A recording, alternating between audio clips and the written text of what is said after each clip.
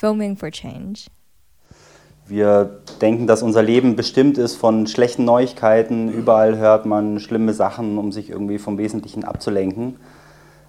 Und wir sind auf der Suche nach guten Neuigkeiten und stoßen deswegen auf viele Leute, die tolle Sachen machen. Und du warst schon für uns schon immer ein Vorreiter, was gute Neuigkeiten angeht, die du durch deine Kunst machst. Was meinst du, muss verändert werden in unserer Welt und was tust du für diese Veränderung?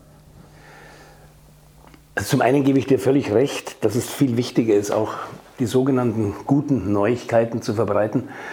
Ich habe mich schon lange auch gewundert, warum gibt es eigentlich auch kaum Zeitungs-Internetportale, ja, die sich darauf spezialisieren, von diesen vielen Menschen, die wirklich was tun, und zwar weltweit, zu berichten. Ist es denn wirklich so, dass sowas nicht spannend ist für den Leser? Kommerziell ist es sicher nicht, weil sonst hätten bestimmte Zeitungen schon damit angefangen. Ich war neulich in einer Kommune eingeladen, die gibt es seit 30 Jahren, Niederkaufungen, 52 Menschen, die dort sehr gut integriert sind in der dörflichen Gemeinde, Bauernhof haben und einen Schmied und einen eigenen Kindergarten. Die leben dort mitten in Deutschland, in Niederkaufungen, leben sie ohne Eigentum. Das heißt, sie haben gemeinsam ein Eigentum, aber es gibt kein Privateigentum. Unglaublich spannende Sache eigentlich, dass sowas möglich ist. Ja? Und ich glaube, die wenigsten Leute wissen, dass diese Versuche, es gibt Friedensdörfer, es gibt in Brasilien ganz viele Versuche, auf andere Weise zu leben, als auf diese Weise, die uns mittlerweile jetzt kaputt macht. Und wenn du mich vorhin gefragt hast, was würde man ändern müssen, ich glaube, das Erste wäre eine sozialere Gerechtigkeit in dieser Welt, weil das wird alles andere weitere auslösen, die weiteren Kriege wird es auslösen, es wird weitere Flüchtlingsströme auslösen. Immer wieder dieser berühmte Satz, wenn 62 Menschen so viel besitzen wie die Hälfte der Menschheit, dann kann man sich ausrechnen, weil vor 4 Jahren waren es noch 120, wie das in den nächsten 4 Jahren sein wird und vielleicht in 8 Jahren, dann ist es vielleicht einer. Und was ist das für eine ungeheure Macht? Also da muss man natürlich schon was dagegen tun. Darum geht es nicht nur ausschließlich um die guten Neuigkeiten, es geht auch darum, dass man schlechte Neuigkeiten in einem mutmachenden Kontext auch immer wieder verbreitet. Das ist doch interessant, diese 62 Menschen, die so viel besitzen wie die Hälfte der Menschheit, das interessiert keinen. Ist das nicht wahnsinnig? Das interessiert eigentlich, die Leute lesen es und sagen so, ach ja, 62 Menschen verdienen so viel. Das heißt, da ist schon eine Abgestumpftheit da, die natürlich auch ein geschickter Schachzug eines neoliberalen Interesses gewesen ist, den Menschen im Endeffekt einzureden, wenn es euch schlecht geht, dann sind nicht die schuld, die mehr haben als ihr, sondern die weniger haben. Zum Beispiel die Flüchtlinge. Ja. Das ist ein ganz geschickter Zug gewesen und leider funktioniert das und hat es schon immer funktioniert. Dem müssen wir Einhalt gebieten. Also, was wäre in meinem persönlichen Fall die gute Neuigkeit? Eigentlich nur, dass ich immer noch versuche, und darum bin ich kein Zyniker geworden, Mut zu machen. Ich möchte, dass nach meinem Konzert die Menschen nach Hause gehen und sich sagen, es ist zwar ziemlich aussichtslos, aber ich glaube, wir schaffen es. Dass man ihr Gemeinschaftsgefühl, ihre Empathie stärkt. Und das war immer das Ziel meiner Konzerte. Ich weiß, dass es Kollegen gibt und Kolleginnen, die andere Ziele haben, aber bei mir war es wirklich so, ich wollte die Leute nicht mutlos entlassen. Auch wenn ich zwischendrin Lieder singe, die vielleicht auch ein bisschen anstrengend und vielleicht auch traurig stimmen. Das gehört ja zum Leben dazu. Ich glaube, da kann man beim Shakespeare lernen. Ja. Zwischen aller Traurigkeit kommt immer wieder der Humor und vor allem es geht, und das ist ein ganz entscheidender Satz, glaube ich, es geht nicht um die Horizontale allein. Es geht um die Tiefe. Gottfried Benn hat mal gesagt, eines Tages wird man nicht mehr unterscheiden zwischen links und rechts, sondern zwischen den Seichten und den Tiefen. Und das finde ich grandios. Ja, wir müssen uns vom Seichten trennen. Das ist natürlich auch ein spiritueller Ansatz, ein sehr wichtiger. auch Mut haben wieder zur Spiritualität. Das hat meines Erachtens, war das Hauptproblem im sogenannten realen gelebten Marxismus, im Sozialismus, dass alles aufs Materielle reduziert wurde und dem Menschen die spirituelle Tiefe genommen wurde. Und das braucht der Mensch und deswegen sind wir hier. Was meinst du, fehlt noch, dass der Einzelne aufsteht und also wo bleibt die Revolution? Es gibt ja viele Einzelne, die aufstehen. Das ist ja das, worauf ich hinweisen möchte. Nicht nur mit der Kommune da in der Kaufungen, weil das hat mich sehr beeindruckt. Auch weltweit gibt es sehr viel. Ich meine, was jetzt da gerade in Paris passiert mit den Studenten, erinnert ja fast an ein neues 68. Der Bernie Sanders, der in unseren Medien ziemlich unterdrückt wird, wenn man so tut, als sei das so ein Politoper, der nichts zu sagen hat, der hat ganz deutlich gesagt, wir brauchen eine neue Bewegung, eine politische, denn wie er zu Recht sagt, auch wenn ich Präsident bin, ich kann nichts bewirken. Ihr müsst es machen. Ja? Und der hat ja eine große Anhängerschar, wie man weiß, der Sanders, und zwar ausgesprochen von jungen Leuten, was ich so spannend finde. Zu dem kommen 20- und 30-Jährige zu den Kundgebungen. Und es passiert ja was. Nur gibt es natürlich Kreise, das muss man schon sagen, die versuchen, das nicht unbedingt auch noch medial hochkommen zu lassen. Es gibt Kreise, die interessiert daran sind, das etwas zu übertünchen. Und das war natürlich schon in den 70ern ein bisschen anders, die 68er Revolution, die für mein Gefühl, nicht weil ich dazugehörte, aber ich habe mich wirklich intensiv auch nachher damit beschäftigt, mehr als damals, eine der spannendsten Revolutionen der Menschheitsgeschichte war. Da zählt die Hippie-Bewegung dazu.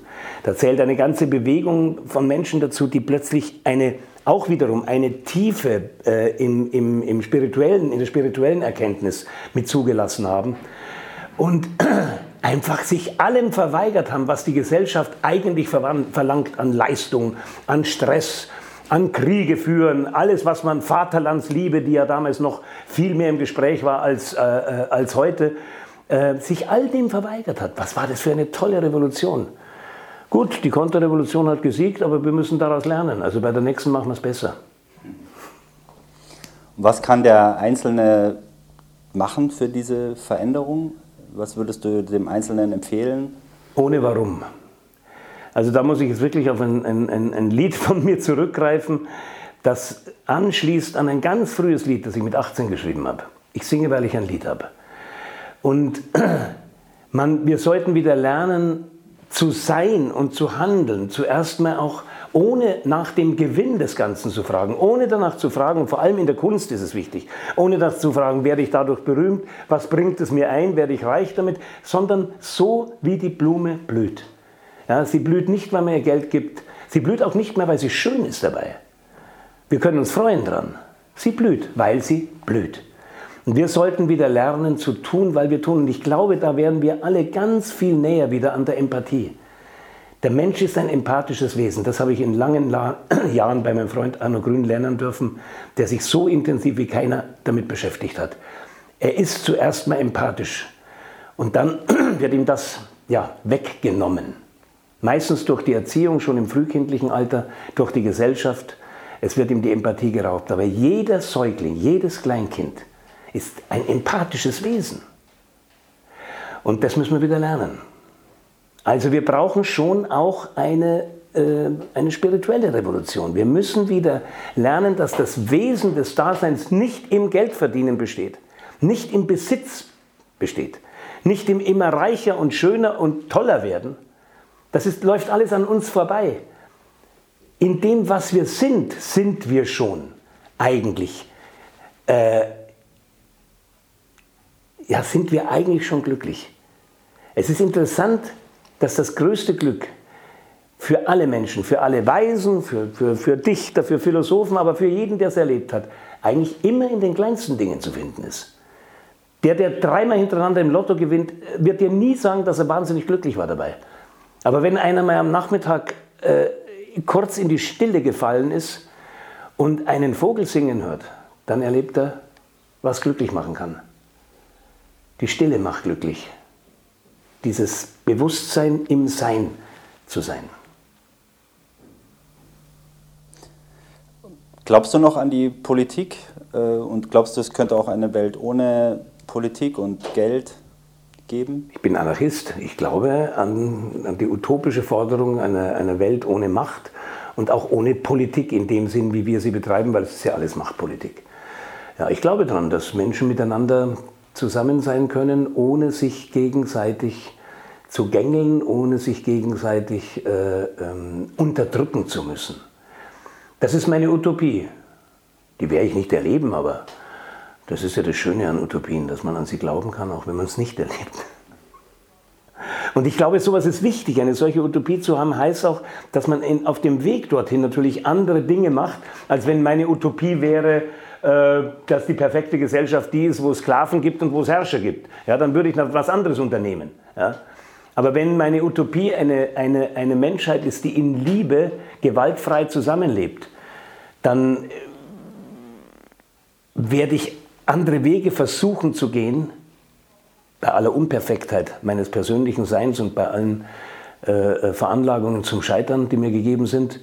Aber ich werde es wenigstens versuchen, als wenn ich ein anderes Ziel hätte, ein gewalttätigeres Ziel. Du hast von Nida Kaufmann angesprochen. Ich selbst lebe auch in Gemeinschaft in Schloss Tempelhof, einer der größten in Deutschland. Welchen Wert hat für dich die Gemeinschaftsbewegung für eine Veränderung, die es geben könnte? Wahrscheinlich den wichtigsten derzeit. Ich glaube, also in die Tat umgesetzt ist das der wichtigste Weg, den die Welt braucht. Ich weiß nicht, ihr werdet es besser wissen als ich wahrscheinlich, aber ich weiß nur durch Freunde, dass es wohl in Brasilien, auch in Spanien sehr viele solche Versuche gibt, sehr viele Modelle gibt und weiß auch nicht, ob ihr euch da austauscht mit anderen. Aber ich glaube, das ist der entscheidende Weg. Menschen, die sich in der Tat bemühen, einen anderen Ansatz zu finden und im schönen Sinn des Wortes auszusteigen aus dem, was die Gesellschaft völlig Verrücktes von uns fordert. Und dabei, ich merke es an vielen Jugendlichen über meine Söhne, Bekannte und so weiter, und dabei die jetzt ganz jungen 16-, 17-Jährigen völlig überfordert. Ihre ganze Sensibilität eigentlich ihnen raubt und sie in einen Stress und in ein Angstsystem versetzt. Das ist furchtbar. Furchtbar, Jugendliche so zu sehen, dass Jugendliche, die eigentlich mit 17, 18 Jahren aufblühen sollten, ja, die plötzlich Angst haben, jetzt schon Angst haben davor, wie wenn sie 20 oder 30 werden. Ja? Also Lebensangst, Zukunftsängste haben. Und diese Zukunftsängste mauern ihnen natürlich auch irgendwann das Herz zu. Das ist gleich eine gute Überleitung zur Frage auf die Kinder. Also wir sind auch Eltern, haben auch Söhne, so wie du. Welche Werte versuchst du deinen Kindern zu vermitteln und was für eine Welt stellst du dir vor für sie? Ich habe in meinem Lied an die Kinder geschrieben, ich wollte euch nie erziehen. Erziehen zu was? Zum Ehrgeiz, zur Gier, zum Chef im richtigen Lager. Ihr wisst es, ich habe ein großes Herz für Träumer und Versager. Ihr wart mir nur geliehen, das schreibe ich auch in dem Lied. Ihr wart mir nur geliehen. Kinder sind geliehen, das sind nicht deine Kinder. Da müssen wir gleich schon mal von Anfang an auch hier von diesem Besitzdenken loslassen. Die gehören uns nicht. Und wir können höchstens versuchen, verantwortungsvoll und liebevoll damit umzugehen. Wir machen auch Fehler. Es gibt keine perfekte Erziehung. Ja? Darum will ich überhaupt nicht erziehen, weil ich das Wort schon gar nicht mag. Was ist perfekte Erziehung? Napola bei den Nazis, ja, das war perfekt, wie wir alle wissen. Ja, das braucht man alles nicht. Natürlich muss man aufpassen, begleiten. La pour la, entschuldige, diese Art, da gab es gefährliche Tendenzen in den 70ern, die Kinder schon im Kleinkindalter praktisch alles tun zu lassen, also nicht mehr zu beschützen, weil das heißt, das ist was anderes. Das meine ich nicht, das ist gefährlich. Aber ich bin ein großer Verfechter der antiautoritären Erziehung, weil ich glaube, es ist wichtig, Kinder skeptisch gegenüber Autoritäten zu machen. Das ist mir bei meinen Buben ganz gut gelungen, glaube ich. Und wie stellst du dir ihre Welt vor in 20, 30, 50 Jahren? Ja, leidfrei wird es sicher nicht sein. Wir dürfen auch nicht den Fehler machen, den Kindern immer alles Leid wegnehmen zu wollen, weil man dann natürlich durch Leid auch Erkenntnisse gewinnt und wachsen kann. Ja. Aber wir sind an einem Wendepunkt. Ich bin deswegen trotzdem noch voller Hoffnung, weil ich glaube, es kann sein, dass eine spirituelle Revolution schon im Gange ist, die wir nur vielleicht noch nicht so spüren, wissen, aber spüren können wir schon, ja. Aber es ist noch nicht so ausgeschrieben. Aber es ist durchaus möglich, dass da schon was passiert ist. Und das ist auch die einzige Möglichkeit, denn, sind wir mal ganz ehrlich, mit Waffengewalt werden wir, bei allem Verständnis, das man haben kann gegen Guerillakriege und früher und so weiter, aber selbst wenn ich kein Pazifist wäre, müsste ich einsehen, dass es keine Chance hat, mit Waffen diese Übermacht der Mächtigen zu brechen. Sie haben die besten Waffen in der Hand, alles gehört ihnen. Armeen, Privatarmeen. Man kann das Ganze nur überwinden über den Geist. Über den Geist und übers Herz. Ganz bestimmt nicht mehr mit Waffen. Filming for Change.